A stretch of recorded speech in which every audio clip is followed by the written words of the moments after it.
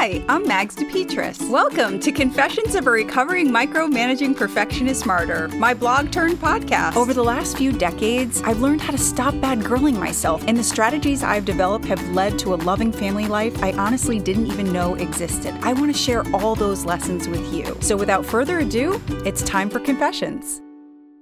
Making any transition easier. How I've learned to take it easy when things get hard. Yesterday was the last day of school. That means no magic yellow bus for 77 days.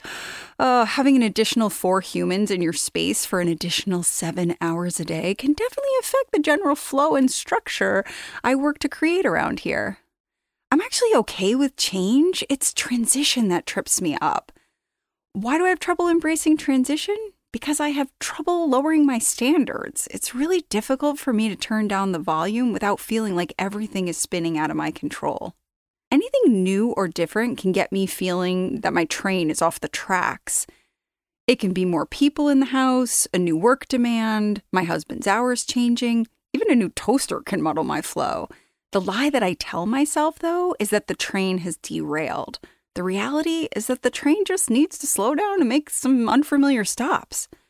The question is, can I be gentle to myself through the change?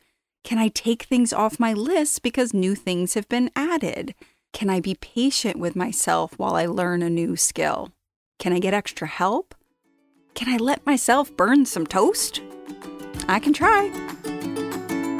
Okay, if you're anything like me, you didn't even think about subscribing to this podcast, so this is your reminder. Please subscribe, rate, review, and tell your friends. And also, head over to magsdepetris.com. That's Mags, DEPETRIS.com to subscribe. There you can stay up to date with everything that's going on at Confessions.